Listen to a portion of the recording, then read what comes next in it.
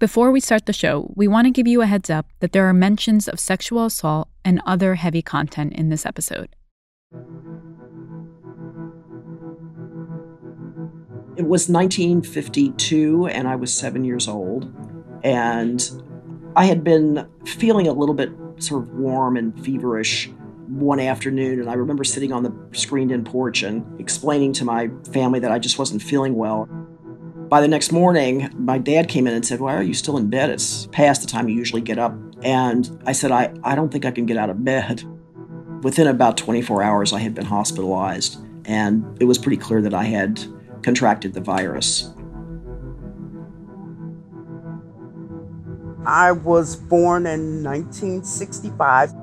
I'm a twin, and my mom knew she was having my twin. She did not know she was having me. She had my sister at home and kind of went about her business, because that's what you did back in the day. And later on got sick and went back into labor, and she didn't know what was happening. And so she got herself to the hospital, and I was born weighing 3 pounds and almost died at birth. I spent the first few years of my life pretty much in and out of hospitals and clinics. I had eye surgeries and seizures had started. And when I was real little and going through, a lot of hospital stays, and I would hear the doctors telling my parents to let me go. Just let her go. You got another child. When I was born, they gave me the expectancy of 4 to 8 years to live. I was diagnosed with osteogenesis imperfecta, which the layperson may know as brittle bone disease. During that time, when a child is born with disability, there's always these predictions about their lifespan. So I think that's basically what my grandmother was giving at that time. My grandmother raised me from birth. She grew up in the rural South during the Great Depression. And so when I came along, I could definitely see how that really influenced her in raising me. She would always tell me how children like me, quote unquote, disabled folks, didn't go to school, particularly here in small town in South Carolina. So I know that my life would be incredibly different if she hadn't raised me. Obviously, the polio epidemics of the 1950s were legion, and families were always very worried that there would be some exposure for their kids in the summertime. I remember continuing to ask my family if I could go back to school, and everybody was sort of dodging the question, as I remember, because I think they didn't really know what the answer would be. So you have to understand, by age 7, I was reading World Book Encyclopedia, I was reading health encyclopedias, and so I knew, the word autism, what it was. I knew that it applied to me. I was like, yeah, this is all me. If you looked up autism in the dictionary, it would be a picture of me right next to it. It helped me to accept myself better, that I wasn't this, this weirdo. There was a name, there was a name. Back then, they did not diagnose Black children, particularly little Black girls, with autism. And so I knew that that was one of the things that was going on with me, but it wasn't diagnosed. There was a lot of just generic suspicion about somebody who had a disability. So you never really knew, if you went into a restaurant, whether the owner or the wait staff would even be willing to seat you. So, on more than one occasion, I would go into a restaurant with a friend and would be told that they didn't serve people like me. I was told on a couple of occasions I would be upsetting to other patrons. People are just very ignorant in how they view what is quote-unquote normal or what is quote-unquote right, and not understanding there's no such thing as normal. Disabled people have always been here. We are trailblazers and have always been in our own right, whether you recognize that or not.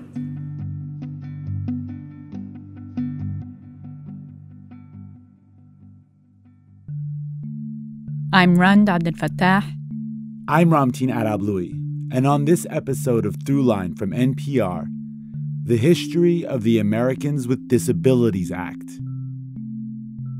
30 years ago, the Americans with Disabilities Act, the ADA, was signed into law. Simply put, it prohibits discrimination based on disability. The ADA is considered the most important civil rights law since the landmark legislation of the 1960s. The anniversary of the ADA comes right as our country is experiencing a new civil rights movement, with thousands of protesters pouring into the streets for weeks on end in the midst of a pandemic, fighting for racial justice, fighting for economic justice, and demanding new systems that reimagine what's possible for this country and its people. The Americans with Disabilities Act became law thanks to another political movement that forced society to reckon with the question of who really belongs. In this episode, we're looking back at the history of how disability came to be seen as a civil rights issue, the movement behind that mission, and what the disability community is still fighting for today. Throughline producer Lane Kaplan-Levinson tells this story after the break.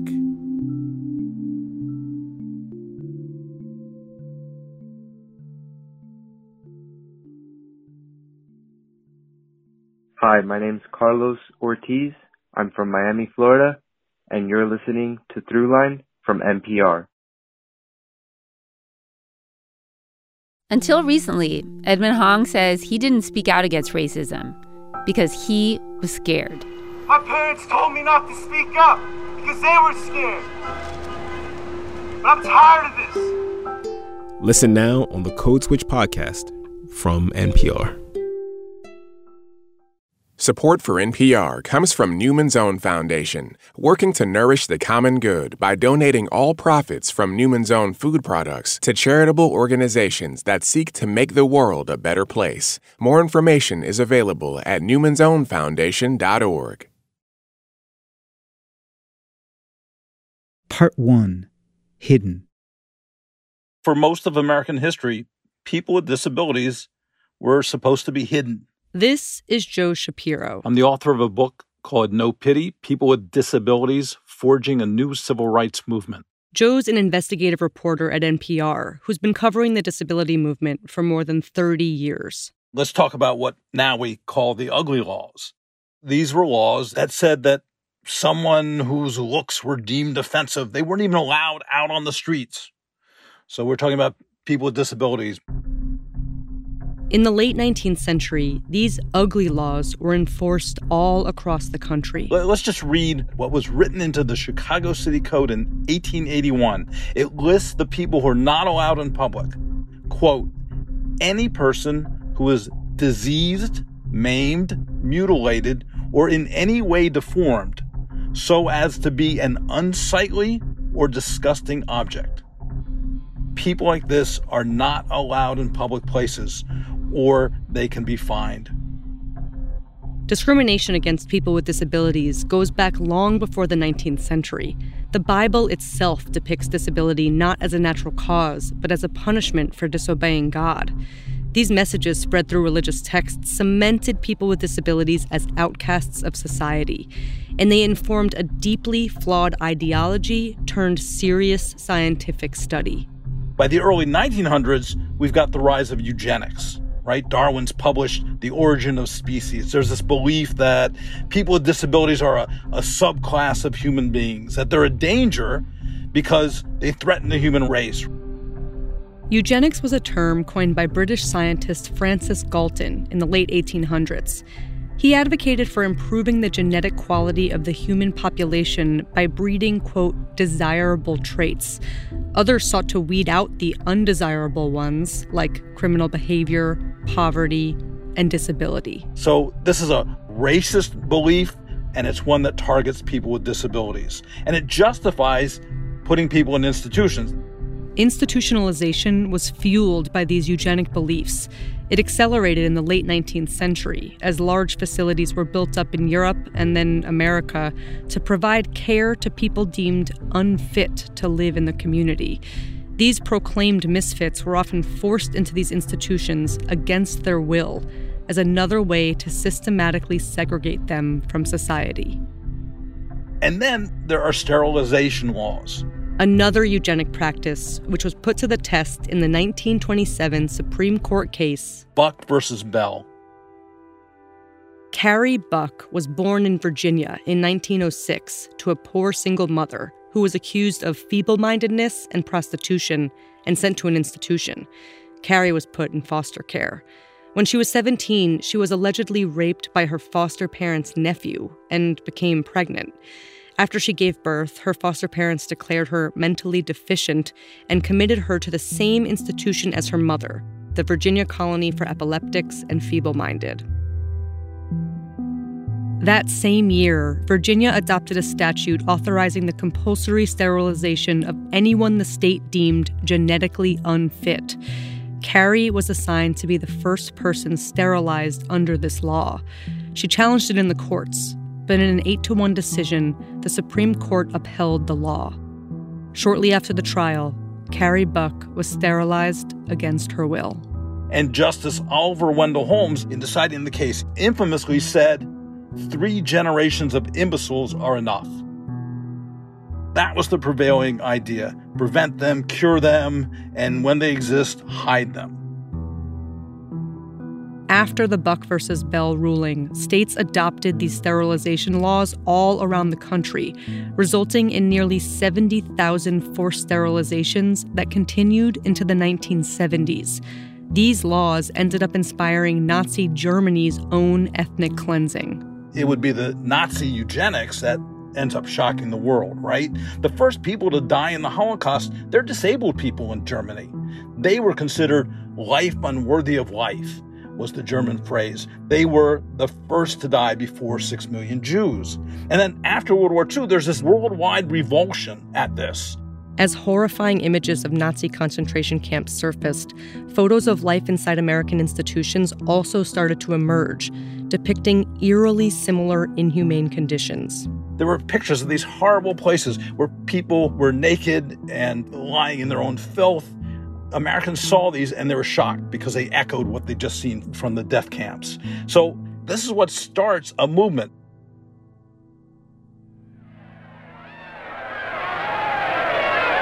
Yes, the United States has gone wild with peace. The post-war world that everyone dreamed about is really here, and the American people are making up for lost time. After the war, America raced to return to normal, but they couldn't ignore what wasn't the same. Their family members, veterans who had returned home. But my daddy walks funny. My husband is blind. He can't walk by himself. My boy won't ever walk again. A lot of people came back from the war with very significant disabilities, amputation, spinal cord injuries, and so on. This is Mary Lou Breslin. I'm a senior analyst with Disability Rights Education and Defense Fund, and I live in Berkeley, California. You met Mary Lou at the top of the episode. This is really the first period historically where people live through those levels of injuries. The assumption is they're just going to live in hospitals till they die. And they fight this, and they start saying, no, we want to live regular lives. So there's this effort. It's starting this human rights movement after World War II. They don't want to live in institutionalized places. They don't want to be hidden anymore. For these men, the day will come when they can leave the hospital and take their places in the world for which they fought. All they're asking is a chance to prove it. Prove it to you. Whether or not they thought of themselves as activists, World War II veterans were leading a sort of proto-disability movement. And one of these veterans turned activists was a man named Tim Nugent. Our philosophy, of course, is that you do not protect people with disabilities, but rather equip them to meet all of the hazards and challenges of life. He, very radically thinking for his day, just dreamt up the ways in which it would be possible for people to function on campus. A program for handicapped individuals. Without it, I could not have received a college education. Things like adding ramps to buildings, moving certain classes to the first floor, retrofitting buses to accommodate wheelchair users. ideas that were pretty much unheard of everywhere else. Eventually, it became a permanent program at U of I, Champaign-Urbana. And this was in the late 1940s. Well, our physically disabled students, including those confined to wheelchairs, those with high-level or neck-level paralysis, are pursuing 56 curricula in 10 colleges and divisions of the University of Illinois. They're doing just about anything that any other student would do. And by the time I got there, which was, 15 years later, this was in 1962, it had morphed from a program for veterans, mostly men with spinal cord injury, to a program open to civilians, modeled after this idea of you have to be able to sort of master your environment, and you have to have the skills and psychological capacity and commitment to be able to do that. You had to meet the world as it was. And the expectation was if you had to crawl up the stairs to get someplace, that's what you had to do. Because of this philosophy, the school's scope of accommodations was limited. Looking back on it, we think of it as exclusionary in many ways, because if you had a disability that required like personal care assistance with dressing and bathing and so on, you would not be admitted if you had those needs. But even that was very progressive for its day. So we're really looking at decades and decades ago. This was the mid-20th century. It was a different time. So I was born and grew up in Louisville, Kentucky. My family was basically middle to upper middle class. My dad was a road contractor. Mary Lou was a Catholic schoolgirl, knee socks, skirt, the whole deal. She caught polio one summer and ended up paralyzed in her arms and legs. As a result, she started using a wheelchair. After a stint in the hospital and then rehab, she was ready to go back to school. But there was a problem. I was not able to get in any of those classroom buildings. This was an old campus with a lot of old stone buildings with lots of stairs. So there really wasn't a practical way for me to be able to return. Her parents were not satisfied with the options that left them. I could have gone to something called the School for Crippled Children, which would have been a segregated, isolated school setting. Or she could be homeschooled, which in many ways was equally isolating. But her parents settled on that for a while and found her a tutor. By the time she was a teenager, though, Mary Lou was determined to go back to a real school with other teenagers. They identified a public school that was outside our area. The school only had one step up to get inside the building. Not ideal, but better than a whole flight of stairs.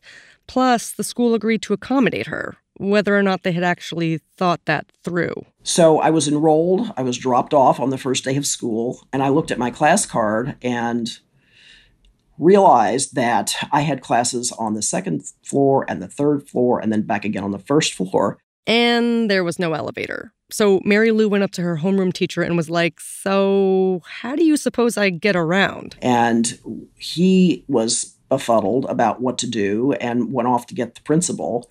And so the principal got this idea that the way we were going to solve the problem was to carry me up and down the stairs every day. He got together a bunch of football players and told them they were officially responsible for getting Mary Lou to class. They would meet me at my class, and they would stack their books on my lap, so I'd be peering out over this giant stack of books, and each one would grab a corner of the wheelchair and lift it up off the ground and run just as fast as they could up and down the stairs.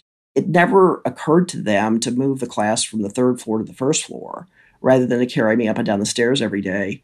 But there was one place the football team couldn't take her, the bathroom. So sort of planned for that by not drinking too much in the morning and just being careful, with my fluid intake. Meaning she didn't go at all. Later, it occurred to me that it would have been pretty easy to have done a very simple modification, which would have required just taking a door off a bathroom stall, would have made it possible for me to use the bathroom. But just the fact that I was there at all was such a sort of exceptional outlying situation that, modifying the physical environment was not something anybody was thinking about. After high school, Mary Lou went to the University of Illinois in Champaign-Urbana. She graduated with a degree in sociology and moved to Chicago, feeling optimistic about finding a job. But months went by with no luck. So, in order to pay the bills, she settled on something she never would have imagined herself doing. Selling light bulbs. It was one of these jobs that took advantage of people with disabilities to sell light bulbs over the telephone. We would pitch the light bulb by saying, I am a handicapped worker, and I'm selling this light bulb that's going to last a lifetime. I wasn't good at selling light bulbs over the phone at all. She'd be qualified for a job, but she couldn't access the building it was in. She'd try to cross the street and not be able to get onto the sidewalk because there was no curb cut. She'd be out shopping or eating or doing anything in public. And just like in high school, not be able to go to the bathroom. It was just a difficult problem pretty much every day to try to figure out, how to get from A to B. There were these endless physical barriers standing in her way. And then there were the social barriers. One of the most meaningful moments, I think, for me was trying to go to a movie. This was a midnight movie with a friend of mine. This is the middle of the winter. It's freezing. It's cold. It's raining. We're standing outside a theater. And we bought our tickets, and then we start to go through the door, and the person who was in charge of the theater said, "Oh, we can't let you in. There's no place for you to sit." So we're standing out on the street. I'm told I can't come in because I use a wheelchair. My friend who was with me that evening, we're standing in the rain and freezing at 12 o'clock at night. And he said, that is a civil rights violation. I was struck, just struck by that idea. Nobody had ever suggested to me that the fact that I couldn't go to movies or be seated in a restaurant or go to the bathroom or get into a place of business where I could have potentially worked had anything to do with civil rights. It never occurred to me. Never. This was new news.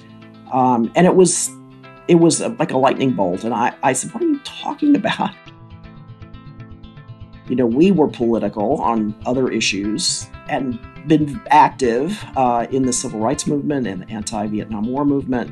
And yet it never in a million years occurred to me that I was being discriminated against by not being able to be seated in the theater. I thought it was wrong. I thought they should let me in, but it never occurred to me that it was a civil rights issue. When we come back, disability activists decide to adapt the system, not themselves.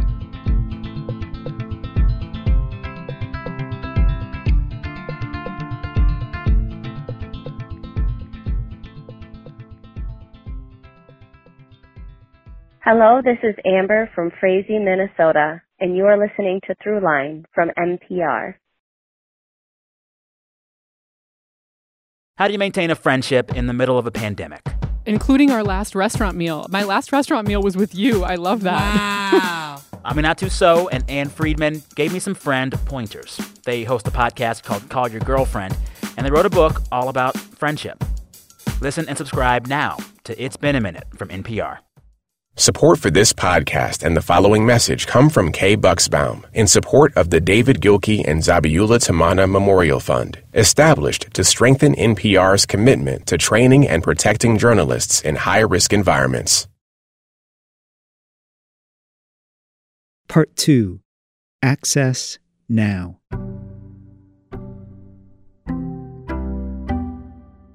Ed Roberts was a California boy, born and raised in San Mateo. When it came time for college, Ed dreamed of being part of the growing student activism scene at UC Berkeley. So he applied in 1962 and left out one thing, that he was completely paralyzed from the neck down, except for a few fingers and toes. He sleeps in an iron lung, this large tube that breathes for him. And then if he goes out, he needs a portable ventilator on his wheelchair. Ed gets accepted to Berkeley, but when they find out about his disability, they revoke his admission. The school said, quote, "We've tried cripples before, and it didn't work." But Ed fought back in his own attempt to integrate the university system. Reluctantly, they accepted him. I was the only disabled student on the campus. It was very weird. I was stared at all the time. It was very clear that they didn't want me there. Suddenly, other paraplegics and quadriplegics around California hear about this experiment with this man, Ed Roberts, at Berkeley, and they apply. And so a bunch of them end up in this one place. They called themselves the Rolling Quads. Within 3 or 4 years, there were about 12 of us. We really began to feel that we were fighting for our own independence. and that there was a future for us out in the community. So we had to really think through how to do it. How were we going to make ourselves free? They started a group on campus to support themselves. And then, as they're graduating from college, they want to make it out in the world. I remember one dean at the university said, "Oh, you'll finish your PhD, and then you'll live in a nursing home." And I said, "No, that's not the plan. We're here to change that whole idea." So Ed Roberts gets some federal money, and they start the first Center for Independent Living. The Center for Independent Living was founded in 1972. They helped those Berkeley students leave Berkeley. It helped them figure out where to find a job, how to find an accessible apartment, how to put a ramp on an apartment or a house. It was disabled people solving problems for themselves and other disabled people. It started a movement. A movement that, starting with disabled World War II veterans, tended to focus more on physical disabilities than cognitive and intellectual ones, a trend that continued with the modern disability movement, born on Berkeley's campus. California is the hotbed of disability civil rights activism. It starts there, it spreads, and it builds up to the ADA.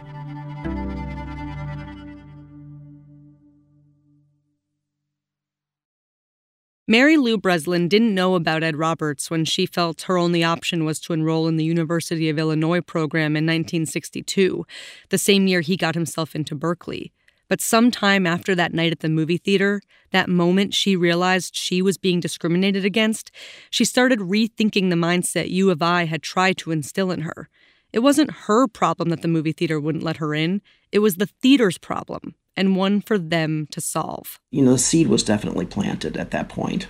She started hearing about this movement forming out in California, and by the 1970s, she was living in Berkeley, working at the Center for Independent Living. I was very quickly caught up to what others had been working on in terms of advancing disability rights policy.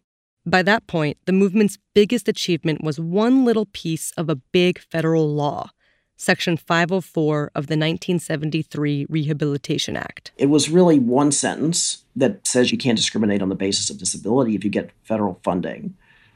It was modeled after Title VI of the 1964 Civil Rights Act and has much of the same language.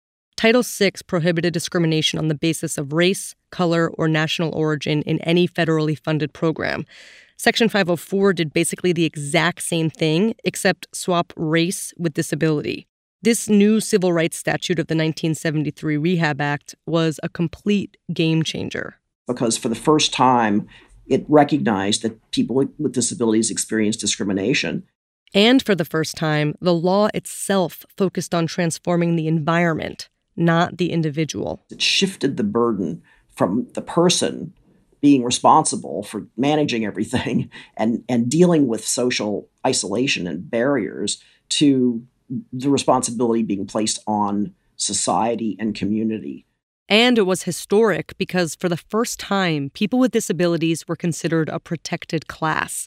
So Section 504 is written into this larger act, which is great, except nobody paid any attention to it. Nixon, Ford, nobody wanted to enact it. They thought it'd be too expensive. How are we going to do this? And they ignored it. When Section 504 passed, the Department of Health, Education, and Welfare, HUE, was supposed to come up with regulations that laid out what anti-discrimination protections needed to be put into place. Things that cost businesses and employers money, like building a ramp or hiring a sign language interpreter. Accommodations that would actually address the architectural and communication barriers people with disabilities faced. But those regulations were never implemented. The Ford administration never implemented the act. And now the new HEW secretary, Joseph Califano, says he will sign it in May. The handicapped want him to sign it now.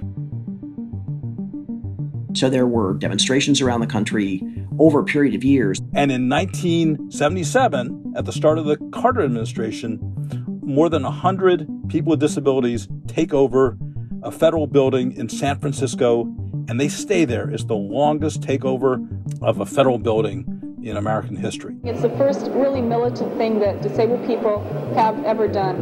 And we feel like we're building a real social movement. And they put their lives on the line. These are people who needed attendance. They left without their medications, without their equipment. And because of that, there was national press and a focus on, really for the first time, the issues. They're tired, they're grubby, they're uncomfortable, but their spirits are soaring.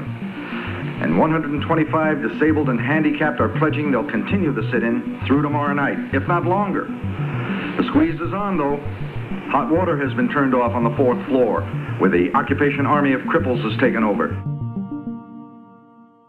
They stayed in that building for 26 days, and they forced the Carter administration to enforce this major civil rights law. Good evening. 35 million Americans, handicapped Americans, won a big victory today. When HEW Secretary Joseph Califano signed a paper today, the implementation of the law began. I think it was most effective in acting as an empowerment agent. This is a beginning. It's a huge, tremendous beginning. It's really a leap forward for us.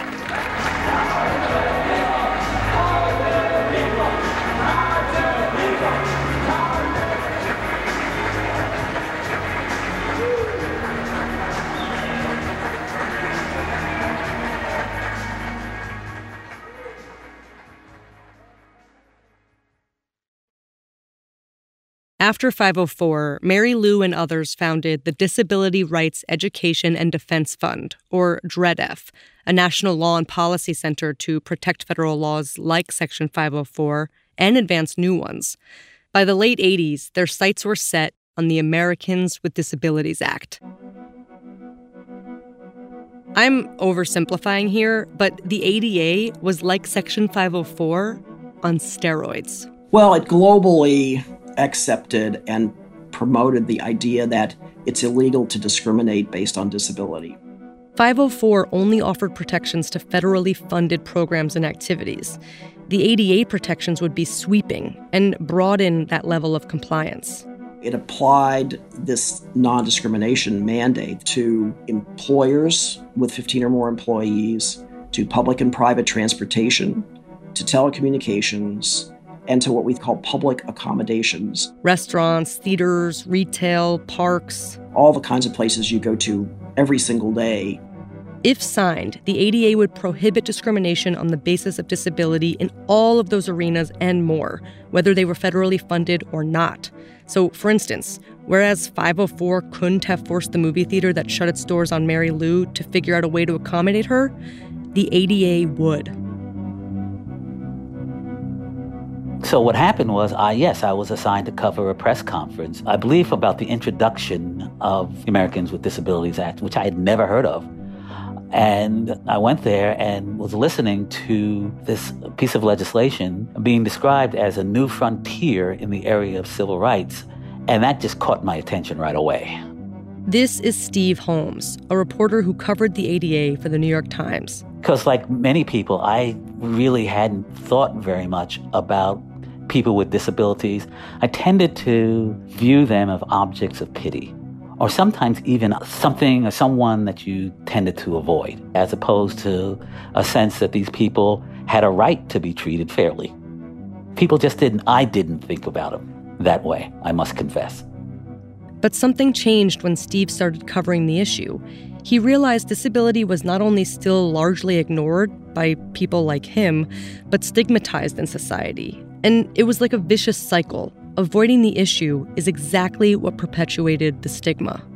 I remember specifically there was one activist who had difficulty speaking and had difficulty with control of his facial muscles. And as a result, he would often basically drool all over himself, right? It was not a pleasant sight. He was, I will confess, sometimes difficult to look at. And I realized after a while, this is exactly what this issue is about. People that forced you to look at them. It forced you, and that's the whole point. The issue forced you to see people as they are.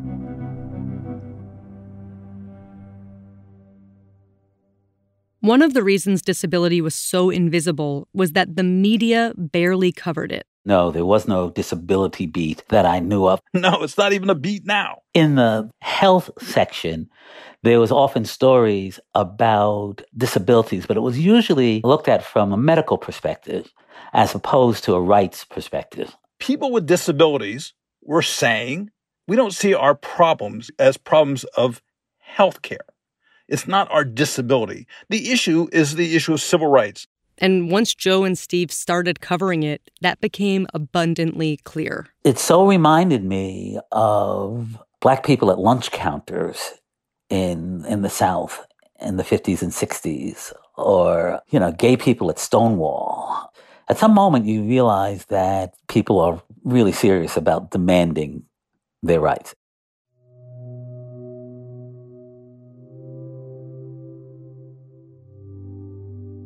I didn't have very many friends. My twin sister was and is non-disabled, and so things were pretty different. She was very outgoing, and I was a bit shy because I learned to read really early. Books were my friends.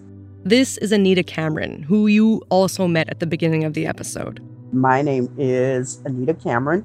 I am Director of Minority Outreach for Not Dead Yet, a national disability rights group opposed to doctor-assisted suicide and euthanasia of people with disabilities. Anita did well in school and was on the path to her dream job. I wanted to be a doctor. I was going to be a neurologist. And I was, all excited. She got into med school. Went there for about a couple of years, and I started losing more eyesight, and my epilepsy got out of control. And the university, they just said, okay, sorry, find another career path. This was 1984, so this was shortly before my 20th birthday. There was no such thing as the Americans with Disabilities Act back then, so there was no support. I looked at that letter, telling me to choose another career path, and it was like, wow, that was a punch in the gut. I was depressed, really, really depressed. I felt like a failure, and I just kind of wandered. Just hopped on a Greyhound with nothing but a couple of bucks in my pocket and clothes on my back, and just kind of wandered. Eventually, Anita found her way back to her hometown, Chicago, and got involved in disability justice work, specifically working with a group called ADAPT. ADAPT, Americans Disabled for Accessible Public Transit. I found out that ADAPT was this organization that did civil disobedience, nonviolent civil disobedience, did direct action. We went around the country protesting Greyhound, protesting the American Public Transit Association, all of that.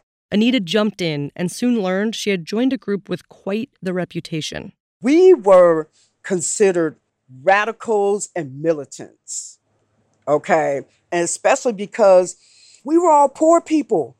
We were all disabled people living, on a fixed income. And so we were seen as a bunch of ragtags, unwashed proletariat. I mean, look, we were not considered respectable. And that was the reason why a lot of, the powers that be and whatnot would not meet with ADAPT. Some critics say it was more that ADAPT wouldn't meet with the powers that be. Regardless, they weren't the ones negotiating the terms of the ADA. Groups like DREAD-F were the ones at the table. And while they were meeting with the respectable people, we ADAPT, the, radicals and militants, we were out there, keeping the pressure on, kept on blocking buses and shutting down buildings and things of that nature.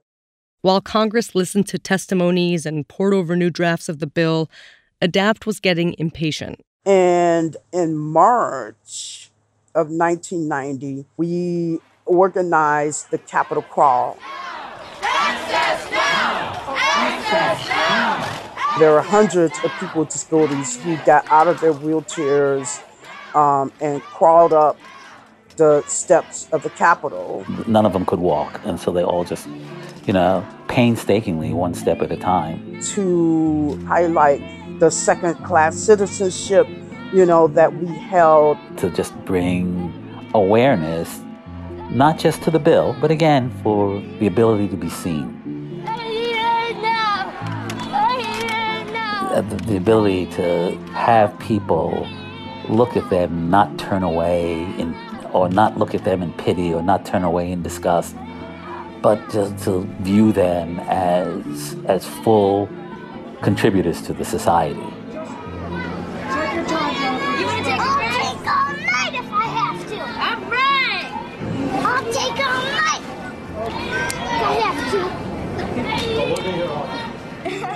I was one of the ones who participated in that crawl up.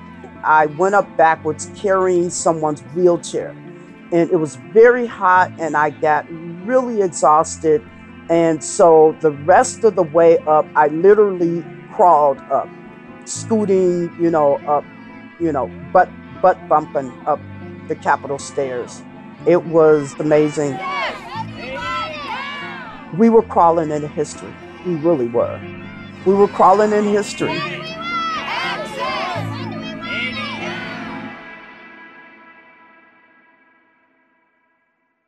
After the Capitol crawl, most politicians from both parties supported the bill. Still, the odds looked pretty grim. Washington was not very open to civil rights laws.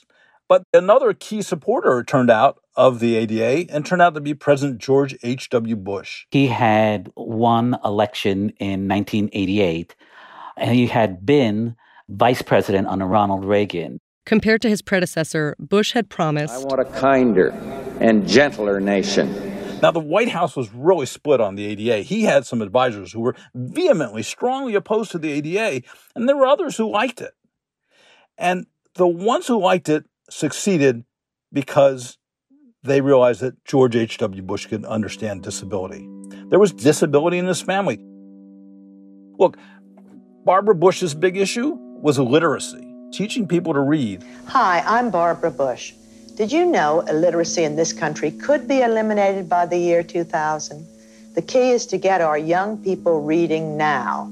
What people didn't know was why, the reason. Well, it turned out one of her sons, Neil, had dyslexia. And Barbara Bush had spent a lot of time when he was in school helping him read.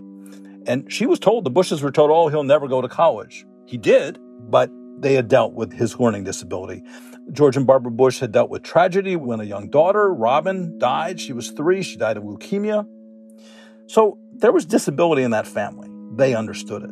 This is what drove most of the ADA's biggest political allies: personal connections. Every family deals with disability. It doesn't matter if you're Republican or Democrat. And that's what helped push it over the finish line. So on July 26, 1990, George Bush signs the ADA into law. There's this joyous bill signing. I believe it was a really nice day. Out there in this splendid scene of hope spread across the south lawn of the White House. I remember George Bush seated at a desk and signing, and all these activists and senators are surrounding him. And George Bush says, I now lift my pen to sign this Americans with Disability Act and say, let the shameful walls of exclusion come tumbling down. Finally, come tumbling down.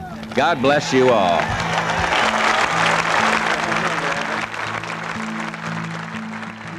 Everybody knew this was a big deal. This was a really big deal. I was elated. It was like, wow, this is a whole new era for people with disabilities. I thought that things would just change. Life after the ADA, when we come back.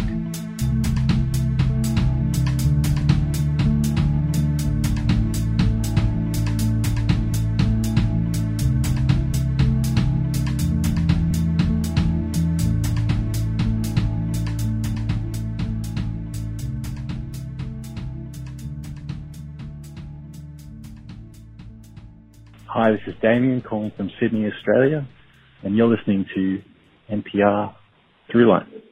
I love the show. Listen to it as soon as the episodes come out. Thanks so much for your work. Cheers. Bye. Support also comes from the Walton Family Foundation, where opportunity takes root. More information is available at waltonfamilyfoundation.org. Part 3, ADA Generation.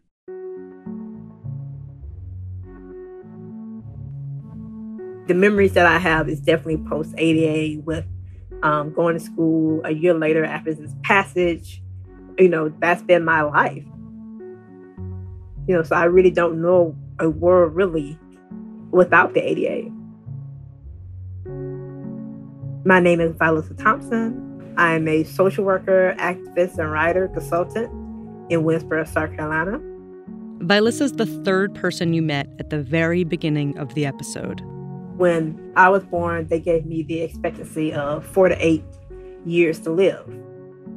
Luckily for me, my mother is an LPN, and she noticed that I wasn't as active in utero and moving. So that really allowed the doctors to start to suspect that, something may be going on. And I was diagnosed with osteogenesis imperfecta. Vilissa was born in 1985 with what's known as brittle bones disease. She remembers going to the doctor as a kid a lot. For surgeries or broken bones. So my childhood is kind of a mix of, medical stuff mixed in with kind of normal childhood stuff. Because she started school soon after the ADA passed, she was one of the first to reap its benefits. So I've always, in K through 12, I had an aide that helped me get to and from class and so on and so forth. When I got to middle school, when we had kind of these heavy books and lockers, I was given the ability to have a set of books at home and a set of books at school, so I have to lug them around in my backpack. So I just feel very fortunate that my needs that I had as a disabled student was there from the beginning, like the moment that I started school in kindergarten. It was just something that I thought everybody had until I realized that it wasn't the case.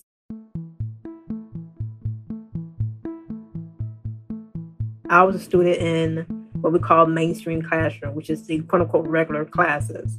And there was maybe a handful of us that was in mainstream, but everybody else was under the, quote-unquote special education classes. And in some ways created this, what we call in the community, a super crip dynamic of, you're a disabled student, but you're in mainstream classes with your neurotypical or able-bodied classmates, or at least perceived to be neurotypical able-bodied classmates. A super crip is a common stereotype that paints someone as some sort of heroic figure who overcomes their disability or defies the odds in some inspiring way. And you are kind of upheld in a way that the students who are not in those classes were not. So, it just really created this separation of disabled students by, the classes they were in, even though we were all under the special education umbrella. But there was this hierarchy that existed. It just really created that us versus them dynamic that should not have existed. It was just very disturbing things to hear educators or, teachers' aides say about another student in front of a student. Them wondering why they're even bothered to be even brought to school. Even as a kid, I knew how they were talking about the students weren't okay. I can only imagine the things that are said, in the teacher's lounge.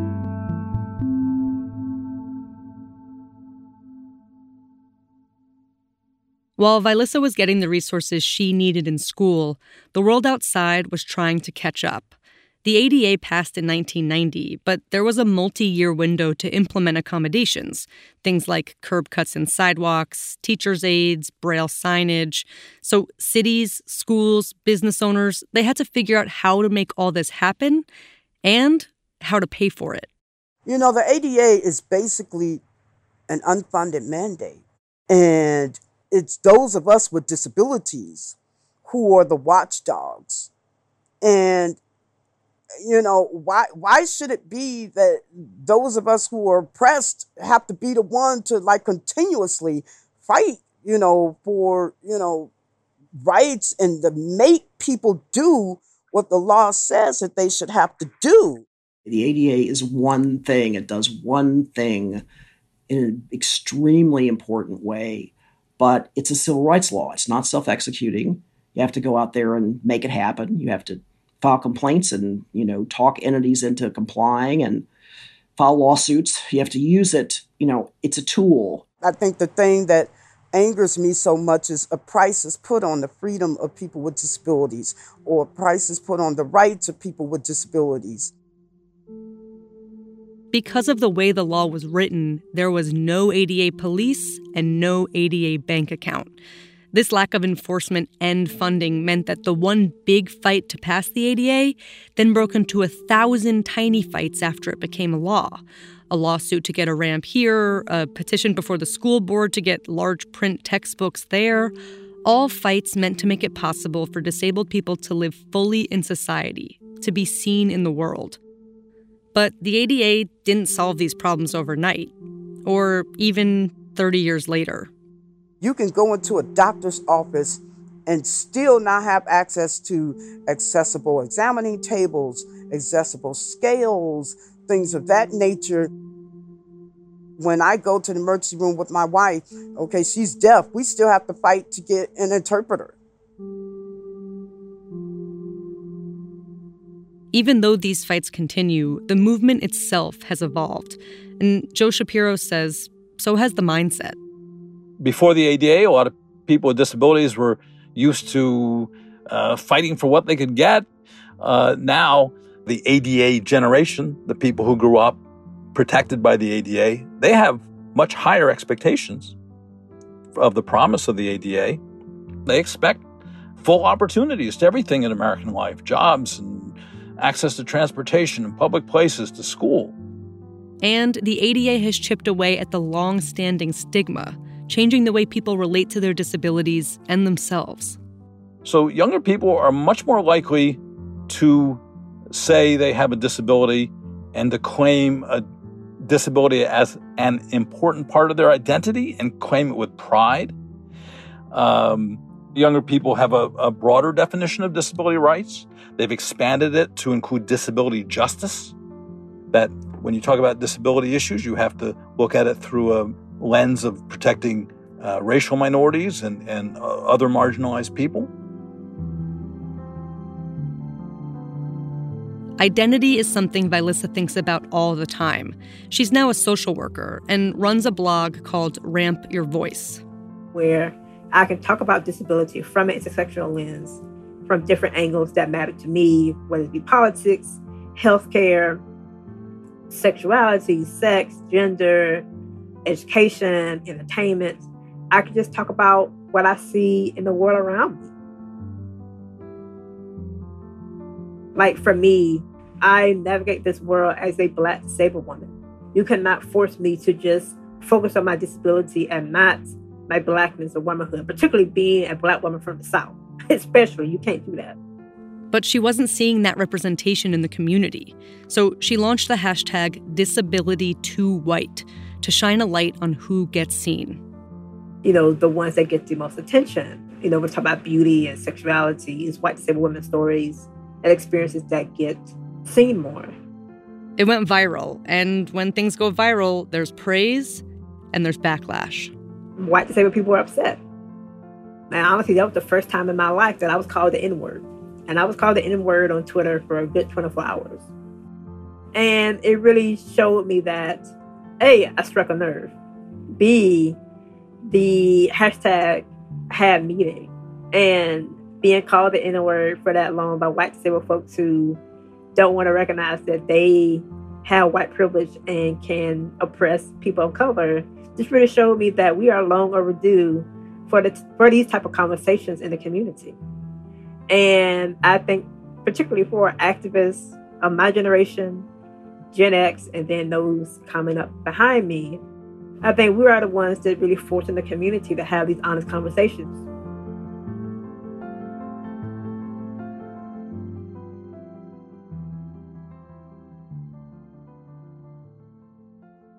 You were 4 or 5 years old when the ADA was passed, and that was 30 years ago. You know, in 30 years, what do you want that 5-year-old kid's living with disabilities life to be like? I would like for the community to look less white. I would like for the stories that's told to be less white. I would like for disabled children, especially of color, to see themselves more in their schools, in their communities, on TV, online, elsewhere. They don't have to hunger for that, so that the children of today don't have to go without those stories, those faces that some of us do. This is one part of the struggle for visibility that the younger generation is fighting for today. Another is something that the disability community has been fighting for since the very beginning: keeping people out of institutions. We're living with a legacy of institutionalization in the U.S. This is a legacy that has been perpetuated to some extent by federal policy, which allows federal dollars to be used to institutionalize people, but not to allow them to be supported to live independently in the community. The ADA has intersected with this issue through the Olmstead decision. Olmstead versus LC is the groundbreaking Supreme Court case in which 2 women with intellectual disabilities and mental illness diagnoses challenged their institutionalization. The court ruled that under certain criteria, people with disabilities need to be provided options that allow them to live in their communities rather than being institutionalized against their will. This was a big win. That decision has spurred a shift in how much federal money goes to institutionalization versus community supports. Now, more than 50% of federal money is now spent on community living opportunities rather than institutionalization. But that's 30 years later, and it's still only 50%. There's so much further that we have to go. I mean, this is the age of COVID, and we're seen as disposable or expendable. I keep thinking about what happened to Michael Hickson in Texas, the disabled Black man who was denied COVID-19 treatment. He caught COVID-19 in a nursing home, was sent to a hospital. The doctor decided that specifically because of his disability, that he had no quality of life, and so they refused to treat him for COVID-19. They put him in hospice and, withheld food and liquids, and he died. So we still have a long way to go in society accepting us as people with disabilities. We talk about police brutality. Half of the folks murdered and brutalized by police are people with disabilities. There are laws in place and whatnot, but I think our society kind of has to catch up to making sure that we're part of this, that we're not second-class citizens, that we're not disposable. Disabled people are the largest minority group in this country. And by you resisting, you're saying that you don't care about the participation of the largest group that has power, that has buying power, that has voting power, that has all these things that can shape society. We have, such enormous exclusion still to deal with, which is rooted very much in poverty and in racial injustice, that the great message of the ADA gets a little bit, I think, camouflaged and overshadowed by these remaining challenges. But I do hope that the media attention is not only on, the people who made it possible to have the ADA, but also, the real story is that we really have seen a transformation in society in a way that's ultra necessary in order for us to take the next steps. the really transformative aspect of the ADA, I think, is about making it possible for people to be out and about in the world and have a right that they can assert in a lot of different situations.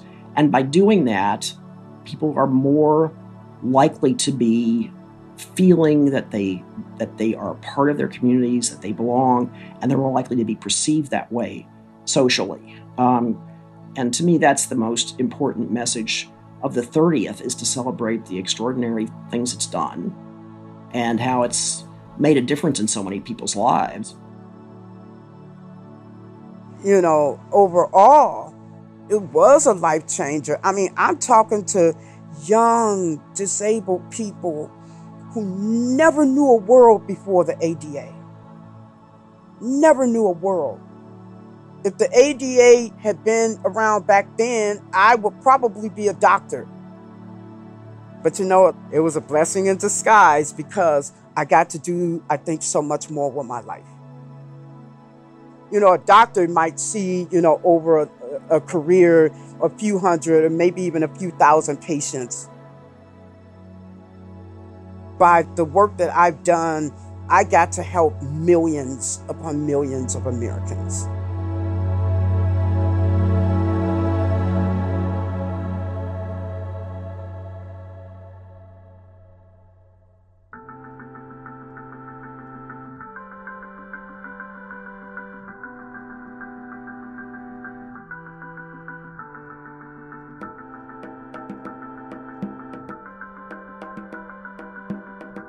That's it for this week's show.